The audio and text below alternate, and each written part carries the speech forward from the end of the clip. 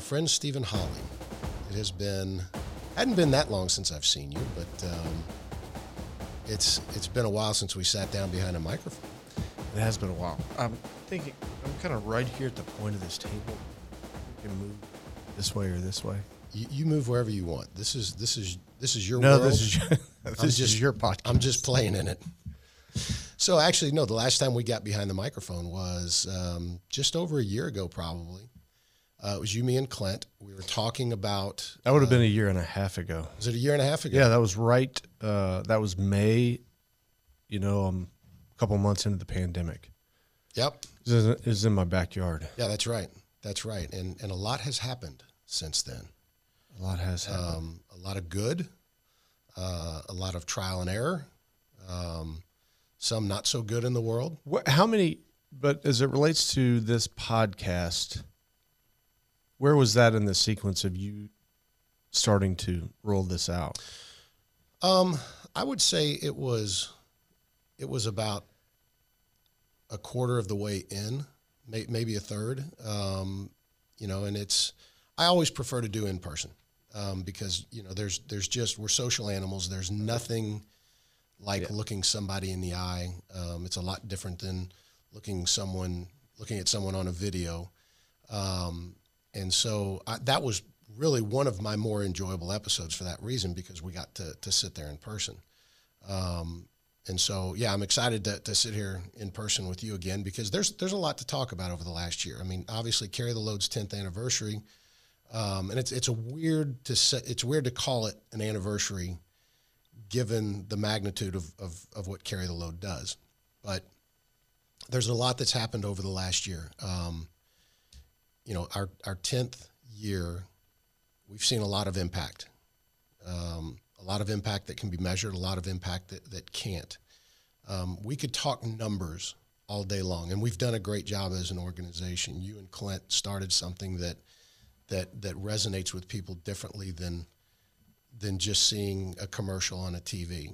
And, like we try to tell people, in order to fully understand Carry the Load, you have to show up. I don't want to talk about the numbers, though. I want to talk about the impact that this organization has had on other people that you've seen. And I also want to talk about the impact on Stephen Holly. Okay. So when you talk about the impact that you've seen this have on other families, is it in line with what you thought it was going to be, with what you were trying to do when you started it? Yes and no. I think, at the beginning of this, it was about showing these families that there was people out there that wanted to honor their family members' service and ultimate sacrifice. And so obviously we've been able to do that and amplify that and grow that in a number of different ways. But ultimately that growth, we never could have imagined that it would have taken the scale that it has here in the last 10 years. And the stories that are really immeasurable, that happen year after year after year on ways that we've impacted those families. And one of the things that I was thinking about on the way over here that this started from a place of some pain, losing personal friends, and wanting to honor and remember them. But you also got to, there was a point a few years ago that kind of took me off guard, if you will, and that was, and it had to do with a family that's a good friend of mine. But we were filming a segment, and in the post-production portion of, looking at a draft of this video that we were going to put out, it dawned on me, and we talked to the family about it, obviously, but it dawned on me how how painful does this have to be for them to relive this story again? And so, and I called them up and asked them about it, and they were very gracious about it and very appreciative of the effort to, kind of memorialize this story in a way that can, one of my good friends' kids, who now I think they've shared with me, it's an annual tradition as these kids are fairly young right now, but they're starting to understand the sacrifice that their uncle made. It's something they, it's something they look forward to every year, to be able to sit down and watch this video as those kids get older. But I also, again, phenomenal impact in telling these stories. But I don't know why I brought that up, but it was just on my mind on the way over here. As we get further and further down the road, there's also an element to just being very considerate about how we go about it. Because, again, these families are living with, just the worst situation you would ever want to, that you could ever imagine encountering, and losing that loved one. So, yeah, but you talked about, you brought up the point, how difficult must it be for them to relive it? One of the things that I've found through doing this podcast, is that very oftentimes it is more cathartic than anything else. Now, understood, and that was always my assumption as we started and we got going in. But I also have had feedback over the years from families that have said, you know what, I'm going to pass. Mm-hmm. It's just, I appreciate what you're trying to do and why you're trying to do it, but there's still a lot of pain there, and well, everybody has to deal with their pain in their own way. Yeah. For some people, it's like we just said, it's cathartic. For some people, it is painful, and I think the fact that we are continuing to hold their loved ones out front, and really show them, not just say it, but prove to them through actions that their death mattered to all of us, and their life, more important than their death, mattered to us more than just their death. Right. So what about on you personally? How has this journey, this 10-year journey, because that's really truly what it is. And when you and I, first got to know one another, this organization looks very different from that point to now. So how has Stephen Holley changed? I would tell you that 2011 was within 3 or 4 years of getting out of the Navy and getting in the commercial real estate business, focusing on raising a family, back here in Dallas. That, and I think we've talked about this, and I've talked about it, but there was a transition there that it was, personally with a family, 5, at that time it was a couple of kids into what is ultimately now 5, but being very happy at home, being very happy, in my marriage, and thinking professionally, I was very happy. I was at a phenomenal company, learning a business that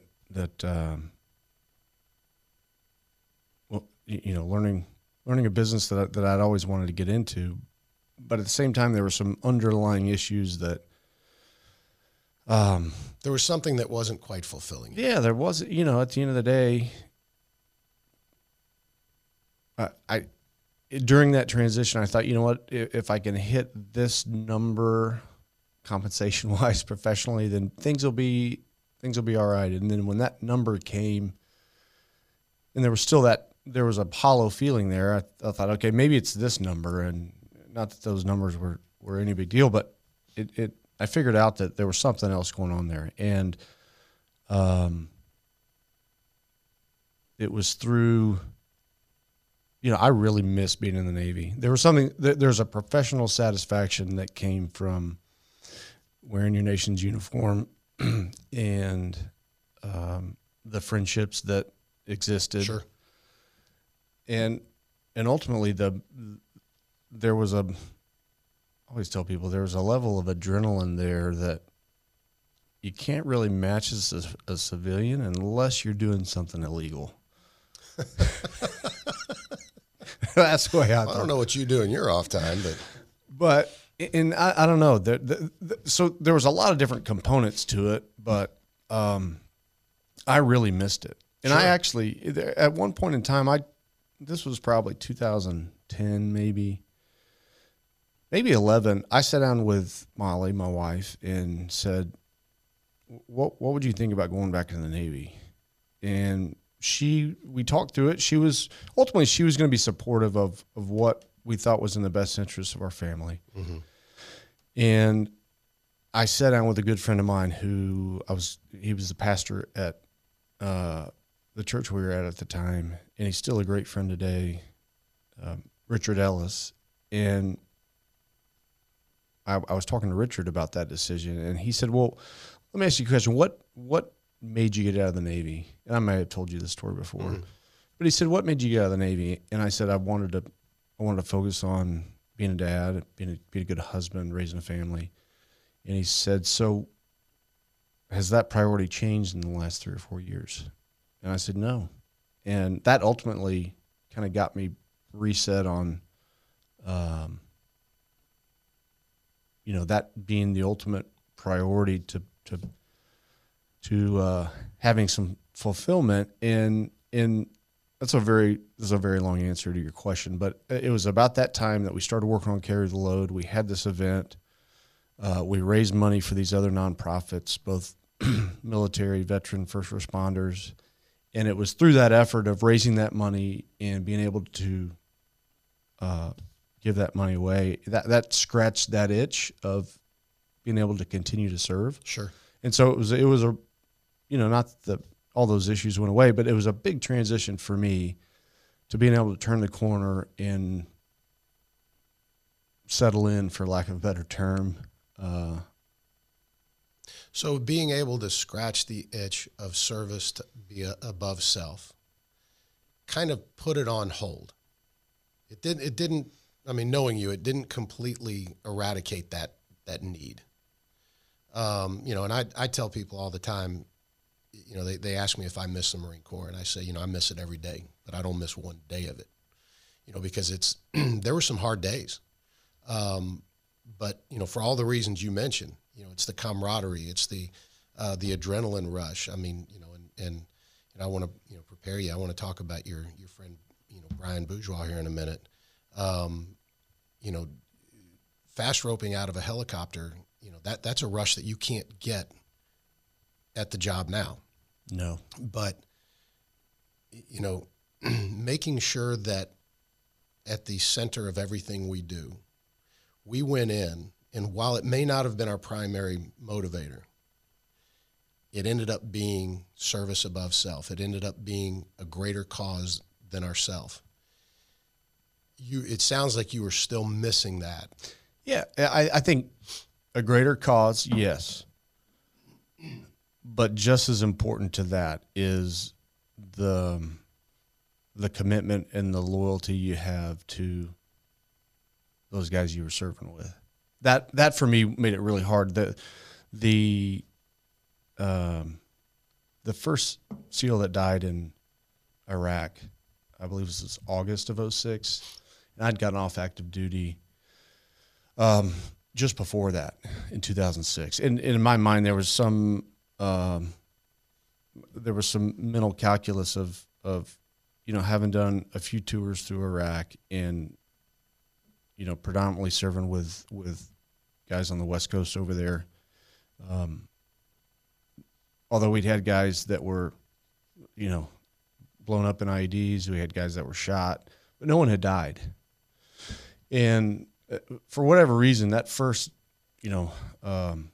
Mark Lee's, that finding out that he had died in Iraq, it just something flipped in my head, and there was a lot of I wouldn't say it's guilt, but there was a lot of desire to be back with those guys that I've been serving with, because they were continuing to operate over there. And So you're hitting on something So- that but hold on, but so it is service to something bigger than yourself. But it was really a loyalty that I felt that there was some betrayal there for having gotten out. and that's exactly where I want to go with this, because I think that is the great tug of war for each individual who is married with a family inside of the military, because you have this commitment to these guys to your left and right, but you got a commitment to the people at home, and that's a struggle. And just like you went to to your pastor, and I think he asked a great question. Is that still what you are trying to achieve? Being that great husband and father. And one thing I'll say there, a lot of the guys that I served with were, their third, fourth, fifth, sixth platoon, however long they'd been operational, a long time, and a lot of them were married with kids. And so what I'm not saying right now is those guys didn't have their families as their top priority. They absolutely did. They were just able to manage it in a way that I couldn't see myself managing. whether you're in day to day or you're missing it and you're out of the service now, that tug of war is going to exist. It's going to exist for a while, because one of our motto in the Marine Corps, and I shouldn't say motto, but one of the things that people used to like to say was God, country, Corps. Those are your priorities. And I have thought about that many, many times. And I used to think, well, where does family fit into that? Because you can't exclude family from it, because the family is really the backbone of the Marine Corps. Right. And I always struggled with God, country, Corps. Okay, where does family fit into that? I'm not really sure. Maybe it's part of God. Maybe it's part of Corps, because, that's the family. But I mean, what you're talking about, again, I see, in retrospect, I have seen so much of that personal tug of war. I have this responsibility to these guys, but I have this responsibility to these people that I'm either related to by marriage or blood. And so ultimately you decided not to go back in. And I'm just going to ask you point blank, do you regret that decision? No, hindsight being what it is, at that point in time we had 2 kids, and again, it was Only 2 of the now fire team reinforced Holly. right. And now, we added 3 more there, in pretty quick succession. But I think that was, God's way of telling me that the decision you made was for me the right decision, and we were blessed with 5 beautiful, healthy kids, and a phenomenal wife in so many ways that are immeasurable. And her support and the things she's done for me over the years. So it was absolutely the right decision. Okay, so fast forward, you made the right decision by not going in, but yet you miss it every day. How did that transfer itself into some of the personal challenges that you've had? I mean, you knew that not going back in was the right thing. Did any of that, the fact that you didn't go back in, though, did any of that contribute to some of the personal challenges you've faced? And a lot of those challenges are challenges that we help people with in Carry the Load. Mm-hmm. I mean, I realize I'm not asking a pointed question, but yeah, it's a major topic. You bet. Before I go directly to your question, I'll also, to put a bow around the previous question as I'm sitting here thinking about it, you like to think you had an impact. That time in the Navy, you can point to things you were involved in that had a larger impact. And that's a part of missing the opportunity to be in those types of situations. Hindsight, looking back over the last 10 years, I think through the impact that Carry the Lotus had, and again, me being a very small part of it, but being involved in this organization and looking at the impact across the country with these nonprofit partners and these families and those that these nonprofit partners serve, the thousands and however many people that impact has had. That for me is God's way of telling me, yeah, you did some really great things and fun things that were very impactful in your time in the SEAL teams, but I think the breadth of the impact over the last 10 years has really solidified that it was the right decision to get out. And I can see that. So to answer your question, over the last 6-7 years, having struggled with anxiety and depression, and it's interesting. Prior to dealing with it personally, and I think a lot of people feel this way, but I didn't have a category for it. I couldn't wrap my head around specifically anxiety. Again, never had really dealt with it, and when I did, and then the subsequent depression, I thought I wouldn't wish this on my worst enemy, because for me personally, was completely unable to make decisions, unable and completely scared to make decisions. And so I was just frozen.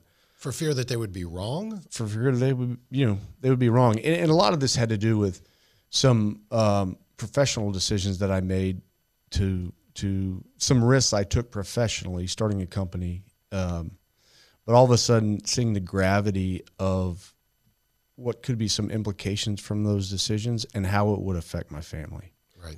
And that's what really, that's what really got me. But again, having heard stories about people with depression, not wanting to get out of bed or, being disconnected, there were days that, again, my wife Molly was so patient with me, but it was everything I could do to get out of bed.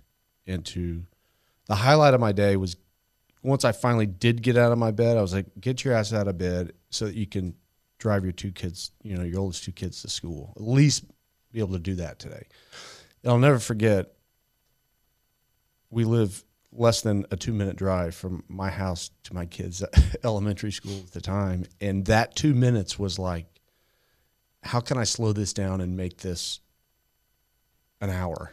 Obviously, I couldn't do that, but that 2 minutes was phenomenal. I'd get there, I'd drop them off, and then it was like, okay, I got to go to work.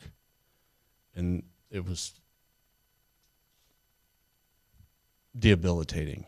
And I've told a few people this story, good friends of mine, but I had someone else working with me at the time, and who was working his ass off, and I would go into the office, and in order to kind of save face with him, we sat in a room not much bigger than this, and he sat facing that wall on his computer. I sat facing this wall.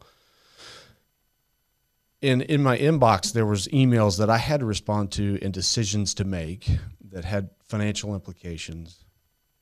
And I remember I would just kind of dummy type on the keyboard for hours at a time.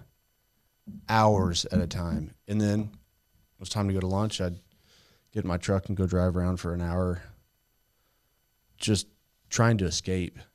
And there is no, there was no escape. The only escape I found during that period of time was when I went to sleep. Thankfully, I didn't have any issues sleeping, which I know a lot of people do.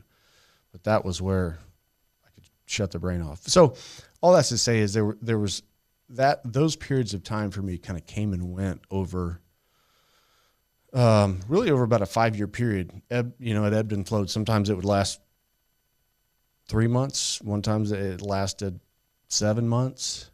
But every year I thought, okay, I've been through this. I could kind of feel it start to happen. But every time you get to a spot where it was just think, "God, how do you claw back from this?" And I had another good friend who has been involved with this organization that had lost his son, and had been through a very traumatic experience, and then struggled, for the first time in his life as an adult, anxiety and depression. And he told me one day, this was after seeing a psychiatrist. He told me one day, he said, I know there's stigma around taking medication and getting help, but he said, and this is one of the strongest men you'll ever meet, but he said, don't be afraid to go get that help, and don't be afraid to take that medication, because it will help you once you find that right. It may take a little bit of time. And he said, it's not like the magic pill where you take it and you're going to feel better the next day.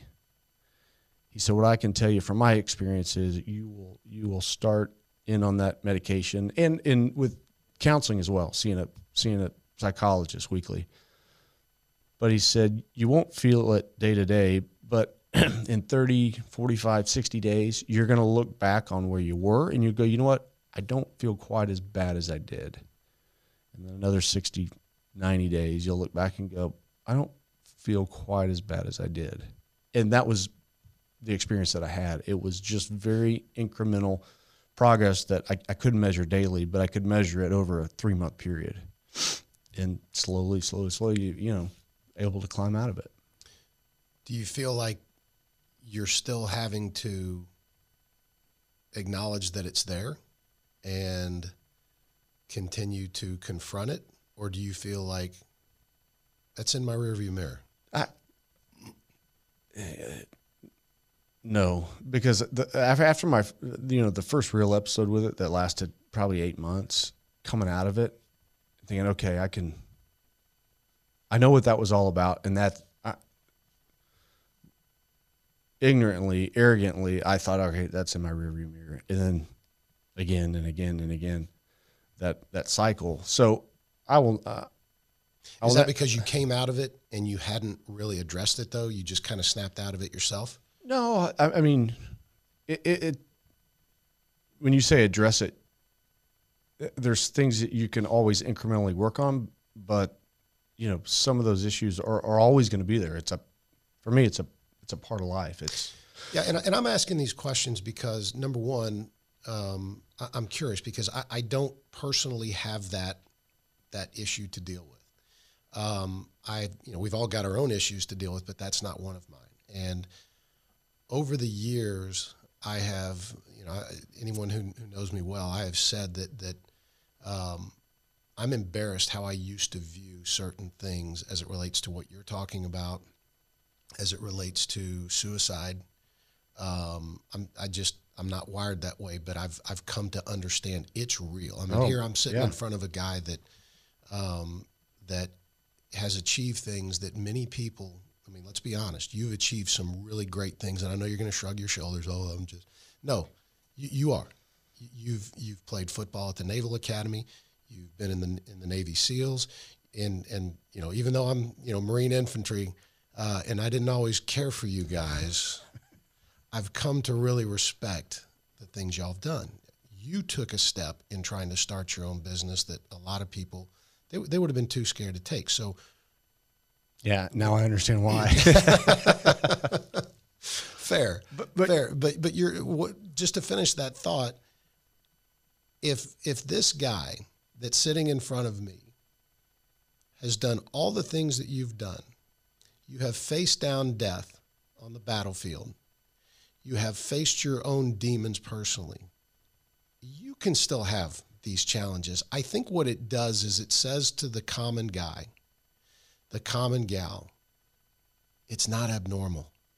So don't think that you're abnormal. In fact, I may be more abnormal that I don't even think along those lines, which scares me because that means I'm pretty numb to certain things. But I'm as common as they get. I can be, I always tell people get through. If I was stubborn enough to get through buds, you just keep going. Stubborn. Yeah, you just put your head down and keep going. But,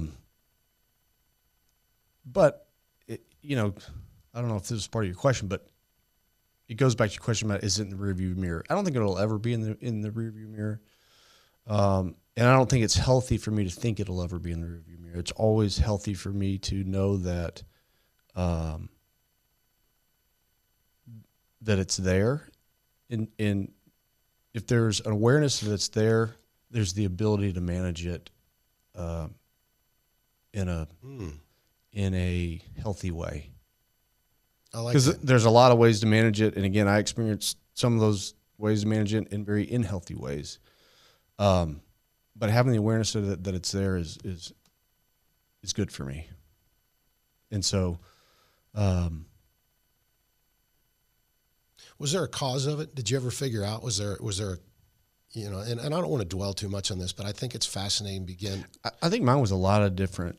Again, I talked about, you know, turning that corner with Carry the Load and some of the issues of guilt, sadness, and then you layer on some of the things that was going on professionally as an entrepreneur when you start a business and, you know, you start swimming in deep water by yourself. And again, for me, there's always an element of me that wants risk, and being able to manage it, obviously manage it appropriately with a family. But that was a big catalyst for me, was being in a position and the ramifications that it was going to have on a wife and 5 kids. And as shallow as it sounds, it was, all right, I just took a risk, and it looks like we're probably going to lose our house. Maybe my kids are going to have to go to different schools. The vehicles in the driveway, maybe we're going to have to sell those. Like it, at the end of the day, that's not something that's fun to go through, but those are all things you can't take with you. exactly. And you know, a phenomenal woman standing by my side no matter what, and 5 kids that they don't care. And you've said that 3 times now, and I want to reiterate, I'd like to think I'm a pretty good judge of character.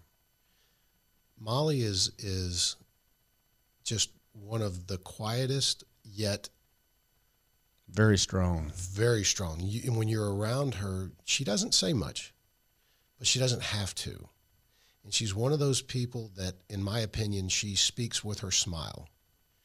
And again, I don't know that I would have noticed it had I not been around you as much as I have.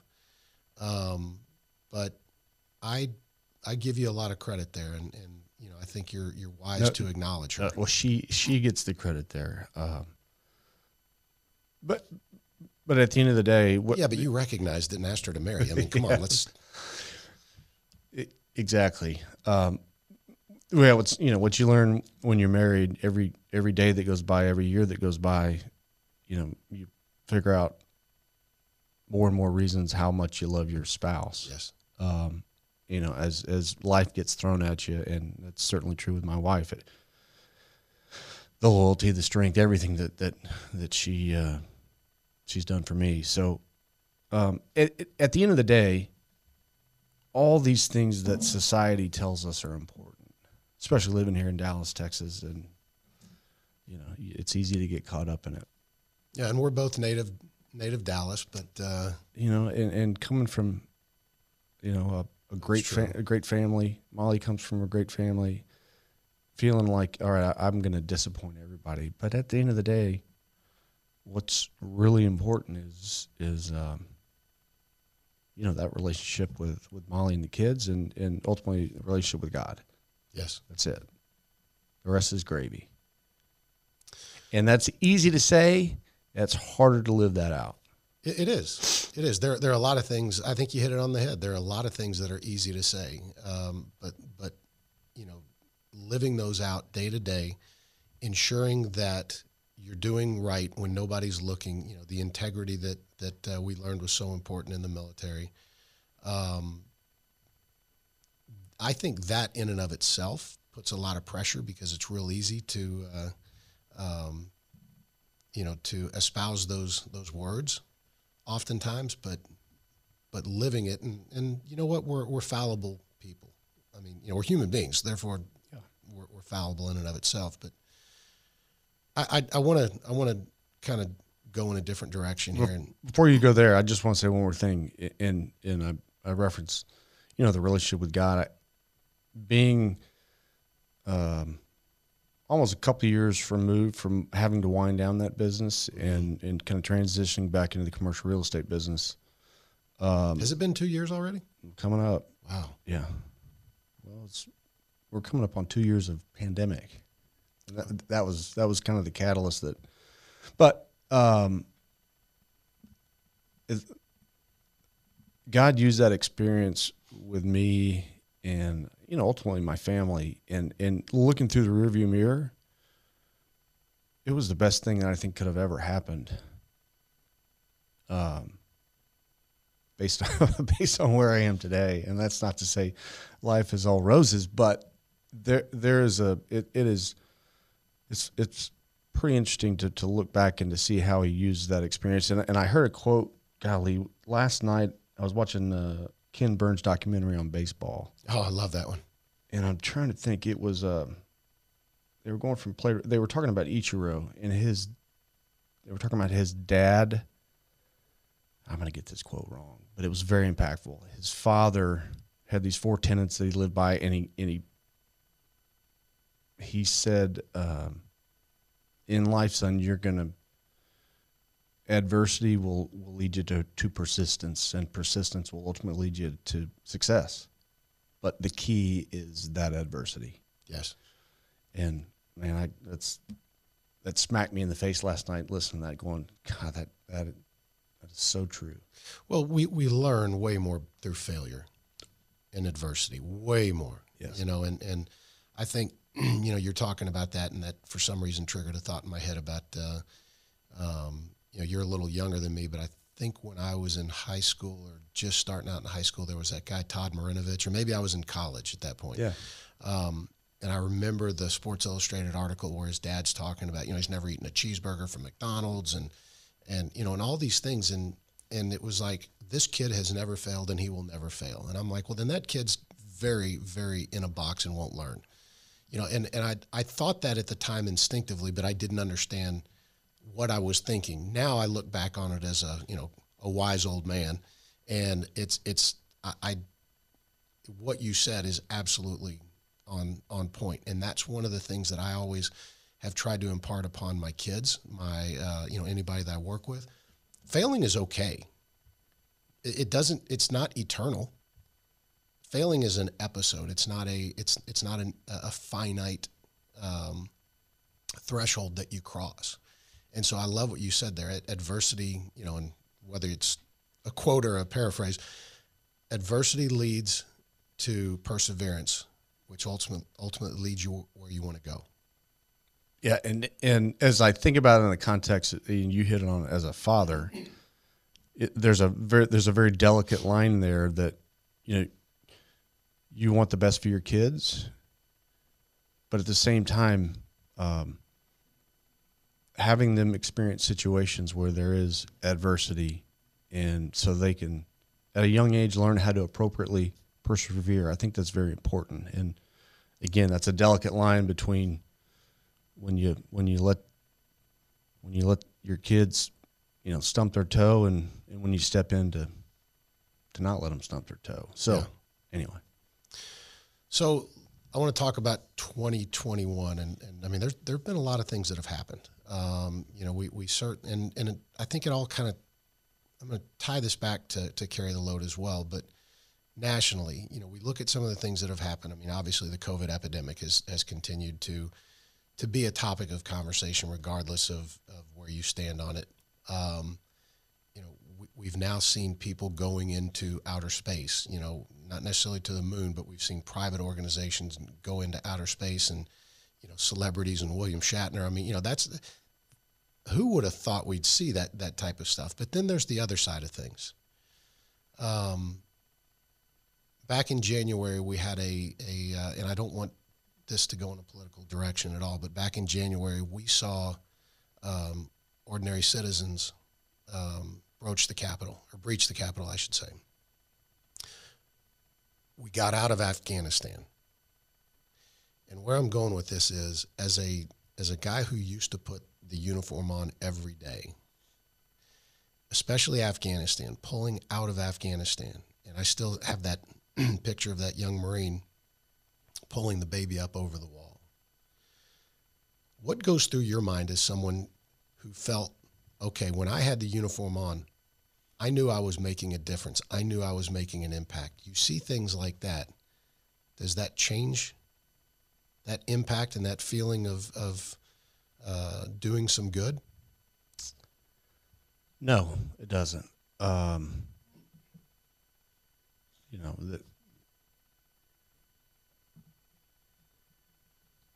Obviously this is an apolitical organization here with Carry the Load, but personally, I would have liked to have seen when we're talking about Afghanistan handled differently. And I say that in the context of I never set foot in Afghanistan, but again, a couple tours in Iraq, and on my first deployment over there, this was 2004. We just captured a guy at night, and we brought him back to the detention center where we were kind of doing some in-processing. And I was standing outside waiting for that to be done, and I was standing next to one of our interpreters.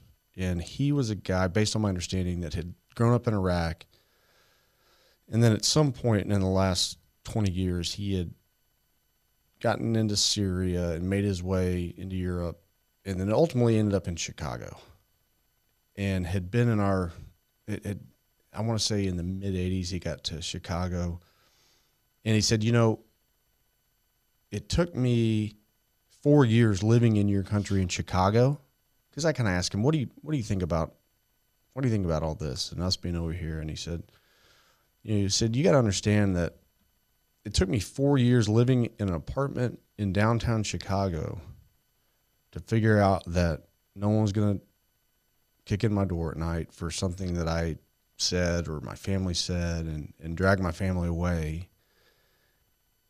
And he said, it took me 4 years living in your country to figure out really what a democracy and freedom and what those tenets are all about, those ideals are all about. So if it took me 4 years living in your country, then you can imagine what it's going to take for the folks over here that are trying to establish some of those same ideals in the midst of what was a civil war. He said, it is not going to be easy, and it's going to take a long time. And so, all that to say, I think we obviously, who knows? Again, I don't want to get political. I just would have liked to have seen it handled a little bit differently.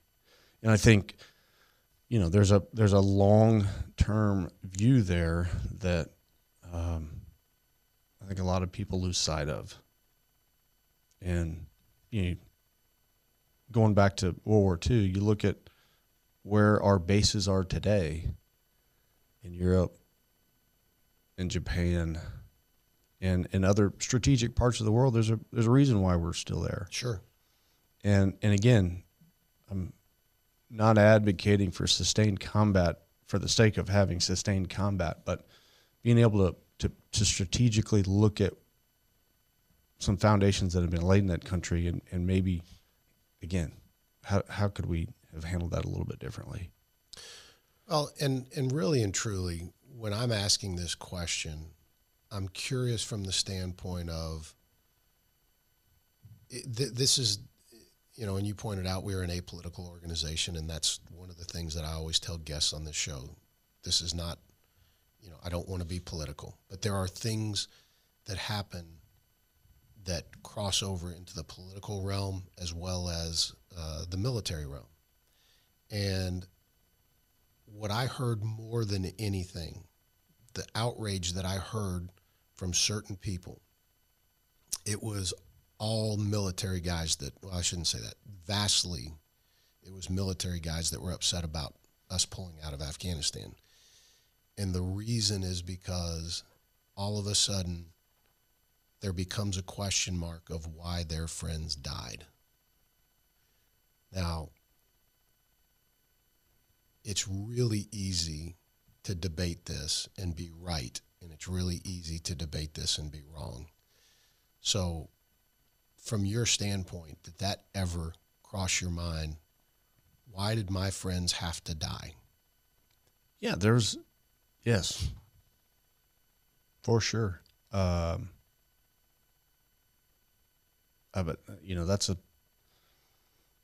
that's a very valid question and should be asked.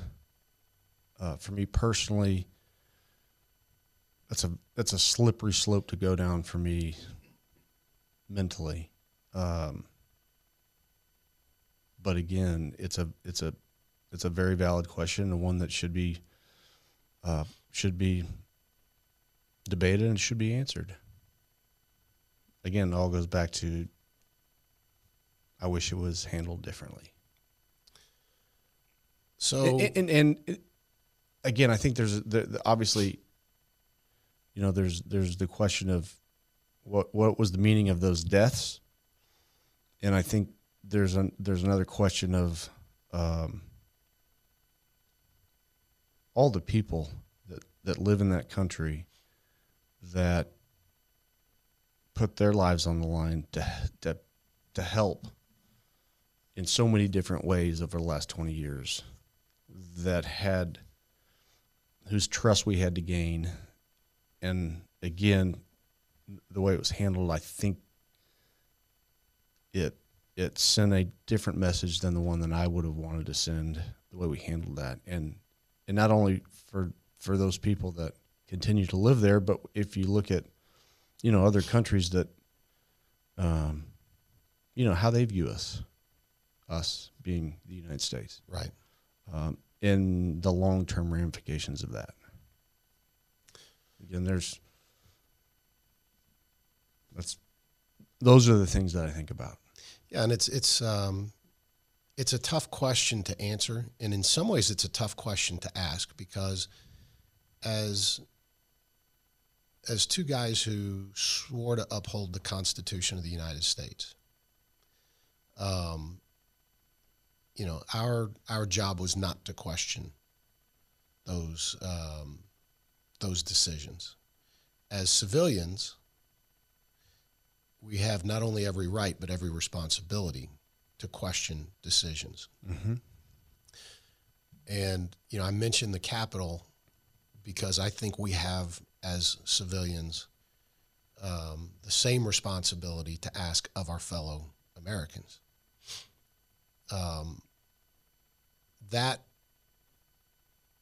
I look at what happened there. I look at what happened in Afghanistan, and it's real easy for everybody to focus on Afghanistan and Iraq are in the past.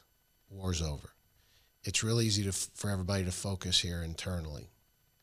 But then now we look at the military goes on. Brian Bourgeois, a friend of yours, recently perished in a training accident. I would imagine, because if I'm not mistaken, y'all played football together. Mm-hmm. So yeah, he was a year behind me at the academy, so we played. We were on the team 3 years together. Phenomenal guy, great ball player, phenomenal husband, father. Again, you can read a lot more about this than just what I'm saying, but phenomenal husband, phenomenal father, phenomenal football player, and phenomenal SEAL officer. So I preface all of that to really ask two questions. Number one, what do you say to the American public who thinks that war is in the rearview mirror? And number two, how has Carry the Load, how has the things that we've done as an organization helped you to deal with the death of a close friend like Commander Bourgeois? I think it's short-sighted to say war is in the rearview mirror. The nature of conflict is, I think, has forever changed. You know, when you look at where we were in World War II and in Vietnam, and the way that conflict has evolved, you know, over those decades, but specifically over the last 20 years, I don't think it'll ever be. It's never going to be in the rearview mirror. There's always going to be things that are going on. It's just it's a matter of the scale with which it's going on. The other thing I don't know why it popped into my head, but I think it's very hard, if not impossible, for the average person living in this country to wrap their head around. And again, this is not a blanket statement, but we saw it more often than not. And again, speaking from a perspective in Iraq, but knowing that it was there in Afghanistan as well. But there's a level of evil that exists. Mm-hmm. People, it is very hard as an American who goes about their day-to-day life here and to wrap their head around what that looks like, what that feels like. Just very, very evil people in this world. And I bring that up to say, we don't have to, very rarely do we see something that grotesque here. And maybe it's a serial killer, you know, I won't go down that road, but the frequency with which we're exposed to it is very, very little. Right. Whereas over there it was daily. And so when people say, you know, if we get out of there and no one's ever going to bother us, let's just bring everybody home and go on about our way. It doesn't. It's a little naive. From my perspective, it doesn't work like that. And so I think it's very hard for us here as Americans to wrap our head around what that looks like in some of these other countries, if you haven't experienced it. And that's also to say, thank God we live in a country where we don't experience it. But again, it all goes back to your question about is war in the rearview mirror? No. So the second part of your question, you know, how does it? Obviously, his death is tragic, sad.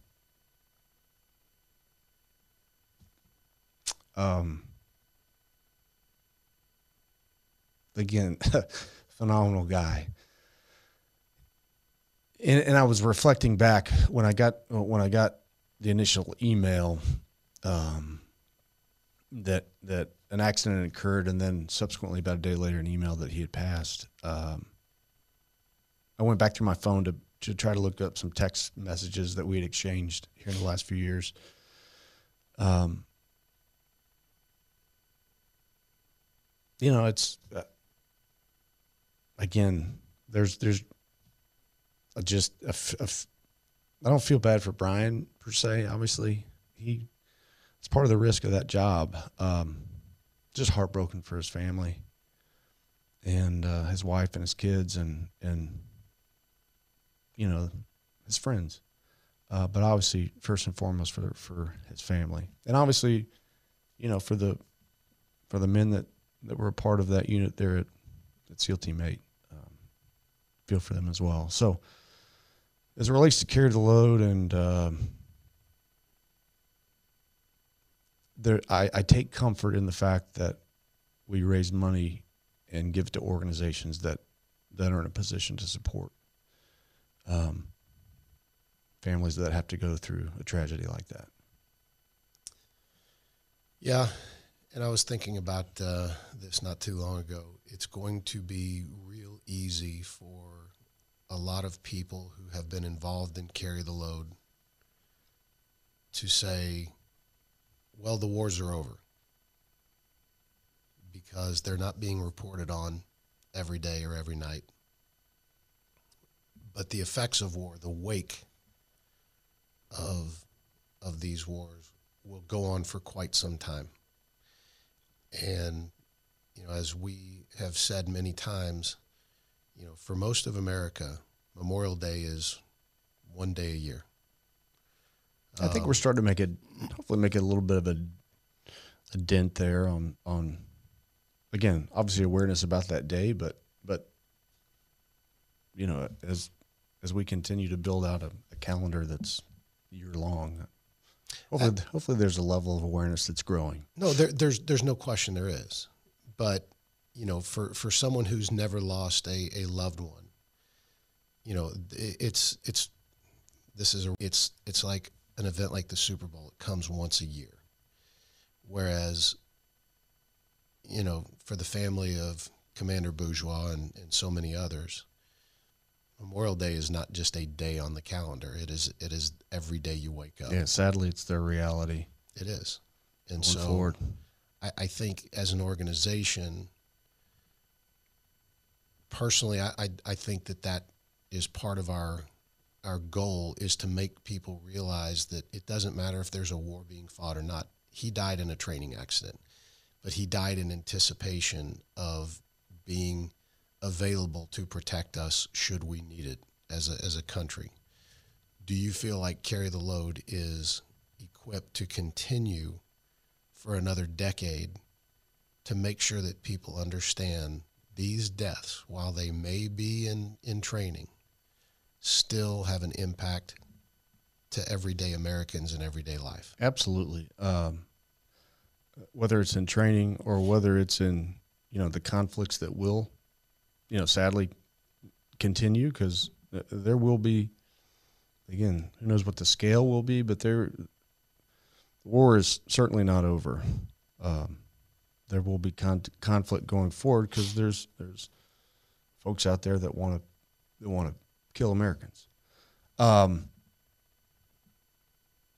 also think we're just now, again, I'm certainly not a doctor, but I think we're just now starting to see the tip of the iceberg of what these long-term ramifications of 20 years of sustained conflict looks like. And again, for every person that's gone through something like that, who's had that unique experience, it's going to manifest itself in different ways. We're all human, we're all different. So it's, again, that's one of the things that I've loved about Carry the Load and how it happened organically, was this broad continuum and these different organizations that serve in different ways, but they're all compatible with one another, all answering needs that are there. So I believe sincerely that Carry the Load will be as relevant 10 years from now as we are today. And that's because we're always going to have men and women willing to serve in the military, and we're always going to have men and women that are serving here domestically. And willing to step in harm's way for somebody they don't even know. Absolutely. So you talked about continuum, and I think that's a really good segue into one of the things that. Can I say one more thing? And I want to give. It's your show. You can say whatever. This is certainly your show, but again, going back to a quote that, coming off the heels of the Army-Navy game, whatever it was, about 10 days ago. Yeah, you haven't bragged about that once, by the way. I mean, try to be humble. Try to be humble. What a great game, though. But that was, obviously Brian was fresh in everybody's minds on that game, given the accident the previous week. But a quote that Clint, I'll attribute it to Clint, that I've heard him say before, that is so true on so many levels. But he was being interviewed at one point about, the fact that he was a collegiate football player and then in the NFL, and talking about different college football rivalries. Maybe you've heard him say this. it was asked, where does Army-Navy rank in the context of college football rivalries? And whether you're talking about Alabama-Auburn or Texas OU or Texas A&M, hopefully that will be back at some point. Clint said, I'd put Army-Navy in front of all those for the reason of give me another game where everyone playing the game is willing to die for everyone watching the game. Mm-hmm. And especially on the heels of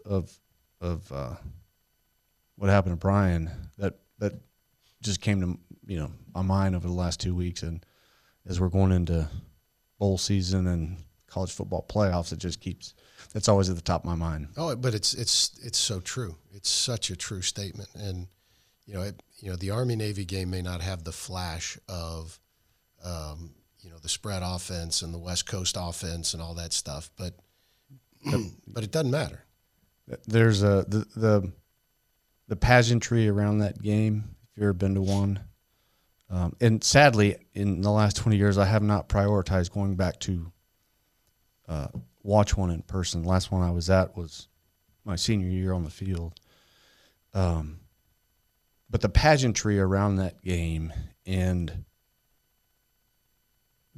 the intensity on that field is another level relative to the other, 9 games or whatever 9 or 10 game schedule you have. It's just something very unique. And we can get off Army-Navy, but I love what they've done here in the last, however it's been the last 10 years when they've moved it to its own weekend. It's brought visibility to a very special game. So. Yeah, I was thinking about that actually this year too. I was like, wow, there is nothing else going. Yeah, and I want to say it's been happening for a few years. It's sometime in the last 10 years. I can't remember when the decision was made, but certainly thinking back, fall of '99 and all the 4 previous years, thinking after the Army-Navy game, going back to the hotel, changing clothes before you go out to eat, you're always watching the TV because it was the conference championship weekend. Right. So it was one game and a slate of games, and now that they've moved it forward one weekend, I think it has a different meaning. It has, it certainly doesn't have a different meaning to those that participate in it. I think it brings a level of awareness and meaning to the rest of the country that wouldn't necessarily tune in amidst the other slate of games. So yeah, I have to give the networks and maybe college football credit on that one. That was a good nod. I mean, assuming let's give them the benefit of the doubt and say that it was intentional. You got to give them credit there. Yeah. So the other topic, the final topic that I want to kind of touch on is it can be a painful, morbid topic, and it kind of circles back to something we talked about at the very beginning, and that is those individuals who have difficulty dealing with the things that they did, they saw, they experienced. Veteran suicide is at an all-time high. You brought up the continuum of care, and that's one of the things that we as an organization are really trying to support from the standpoint of mitigating. And I don't know if we can ever eradicate that aspect. But the whole idea of veteran suicide continues to be a problem. I'm sure you've known a couple people as well who have taken their own life. Mm-hmm. As somebody who has been in combat, how do you relate to the challenges that they face? Well, I think it goes back to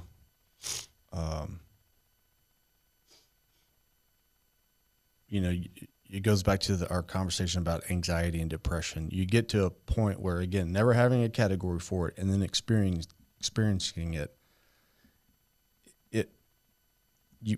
For me personally, I wanted to do anything I could to make it go away, and you can't. I Again, outside of sleep was the only time I could get relief. But it is just it's the worst feeling in the world.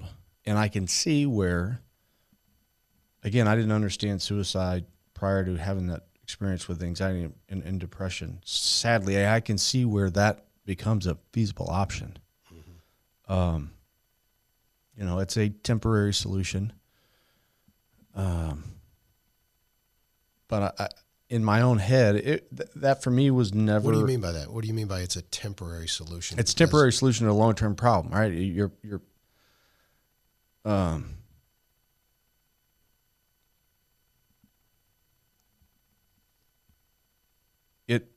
It provides some temporary relief to yourself, but the wake of. But the effects are fatal. Yeah, obviously the effects are fatal, but the wake of tragedy that it leaves around you with your family and your loved ones, and I've seen that up close as well, is tragic. I used to think it was a very selfish act for that reason. Exactly, but again, until you were in the depths of that depression, you anything you can do, it's almost. I almost equate it to just having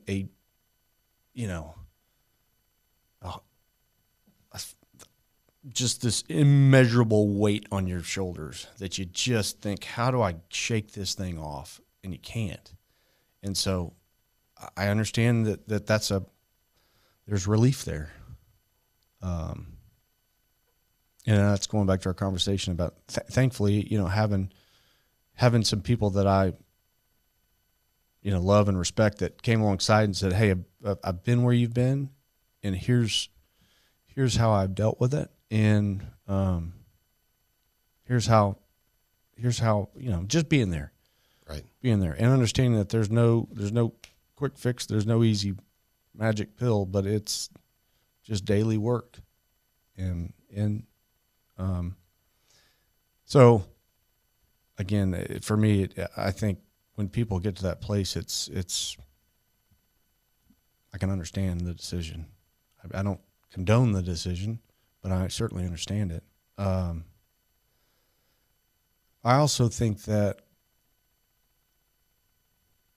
it's very important to recognize. I think one of the contributing factors there is when you get to that point. For me, I was completely embarrassed. I didn't answer my phone for. At some point, 2 months straight. I remember. Someone leave voicemail. Very, very seldom did I call that person back. There was 3 or 4 people that I would pick up the phone for because I was embarrassed about where I was mentally and physically, just in a bad spot. So, luckily, I had people come around me that had similar experiences and that were, for lack of a better term, they were just present, not necessarily there to tell me how to climb out of it, but they were there knowing that as long as I was there, they're going to be sitting there with me, and they were there no matter what, any time of the day. And so that leads me into, I think people get to that point, and it is so hard to ask for help because your pride. Yes. Not necessarily the fact that you need help, but letting those close to you, around you, know that you've gotten to that point. Because when you're in that point, you cannot see how there's any conceivable way you're going to get out of that. And sadly, I've been on the other side of it here in the last year with another friend who I did not know was experiencing, again, a former SEAL, who I did not know was experiencing some issues until someone keyed me into it. And he had no idea of my experience, but they were very similar because they were both brought on by risks taken professionally and things not going the way you thought and the ramifications for your family. And again, this guy is, you want to look up SEAL officer stud, that's him. And he wouldn't call me back for a few days. And I stayed after him. We finally texted. And I didn't want to have to send a text that was that long, but he wouldn't answer the call. And so I finally sent a text that was, I just gave him my story as briefly as I could, but it was an extremely long text message. And he called me back and he said, I had no idea.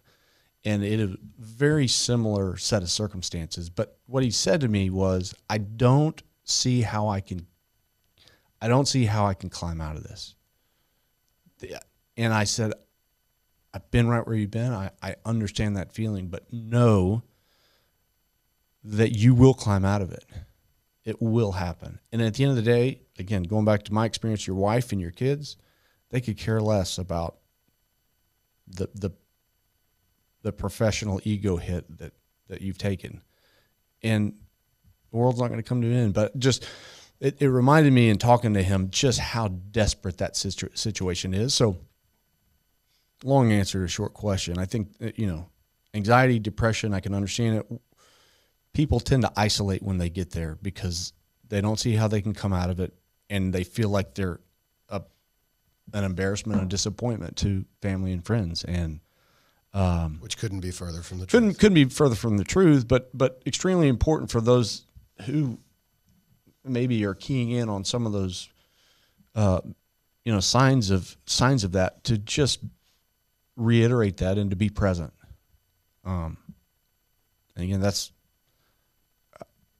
I was very careful about trying to tell him what to do. It was more, here's what happened to me, here's what I did. I'm not telling you what to do, but no matter what, I'm just here.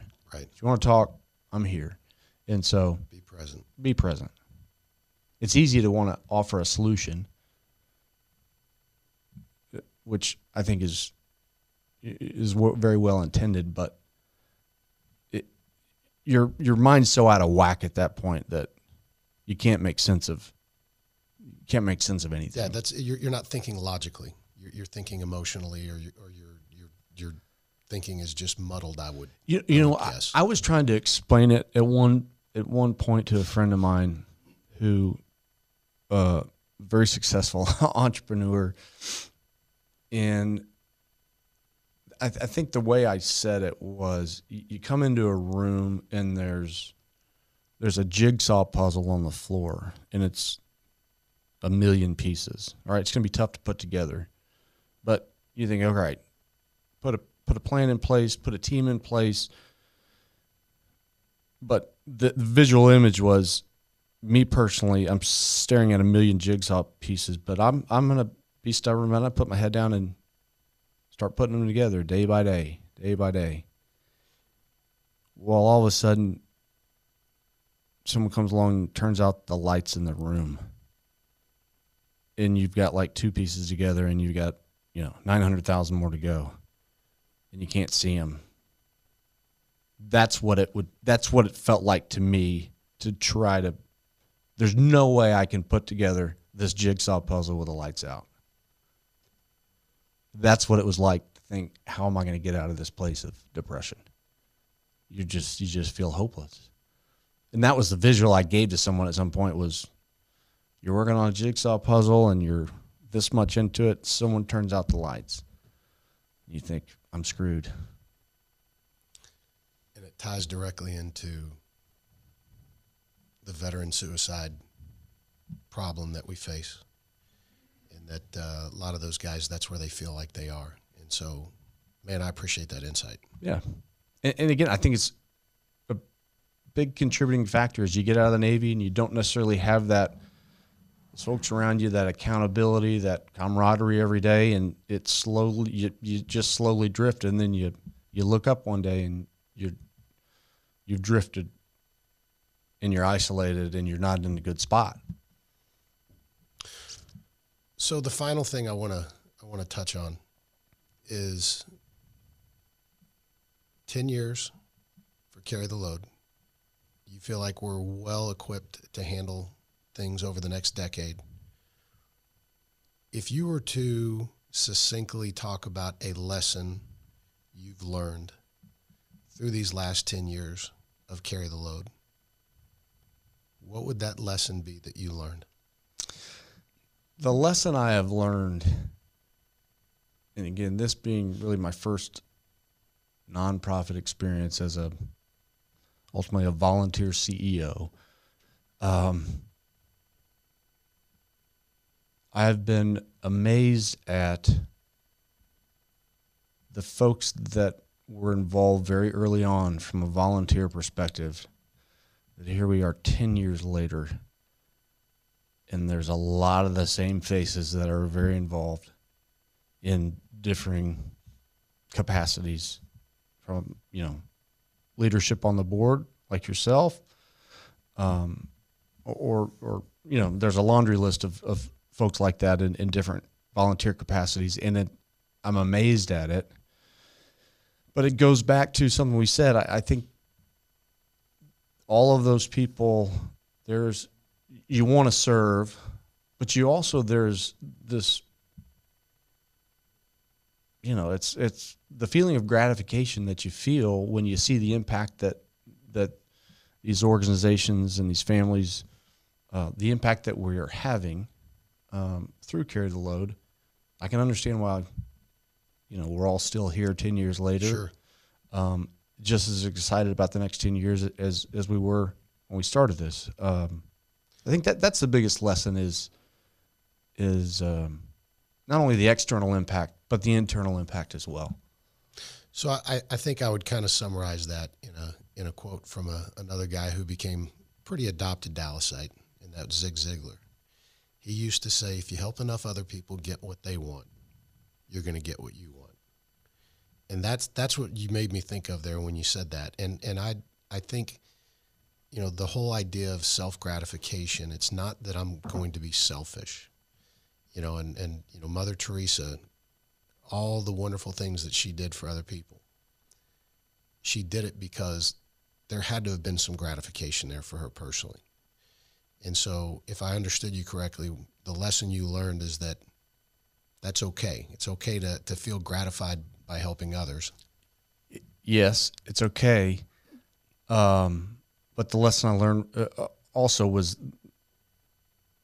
I never would have imagined the loyalty of a group of volunteers that we have, a lot of which have been there since the very beginning, that we still have today. I don't know if that's a lesson, but it's something that I've realized over the last Lesson, observation, either way, it's pretty special. Yeah, very special.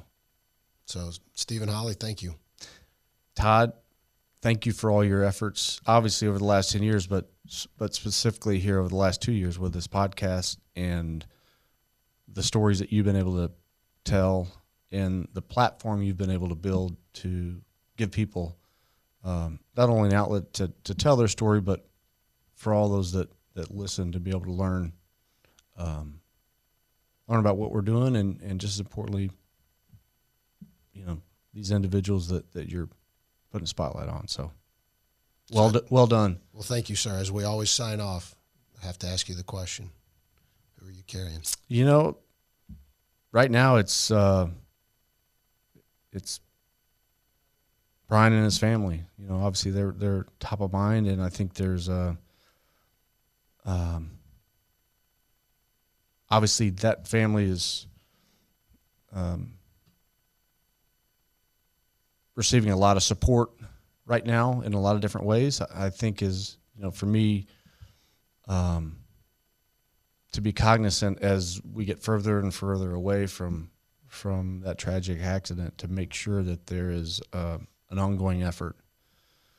And I think through some relationships that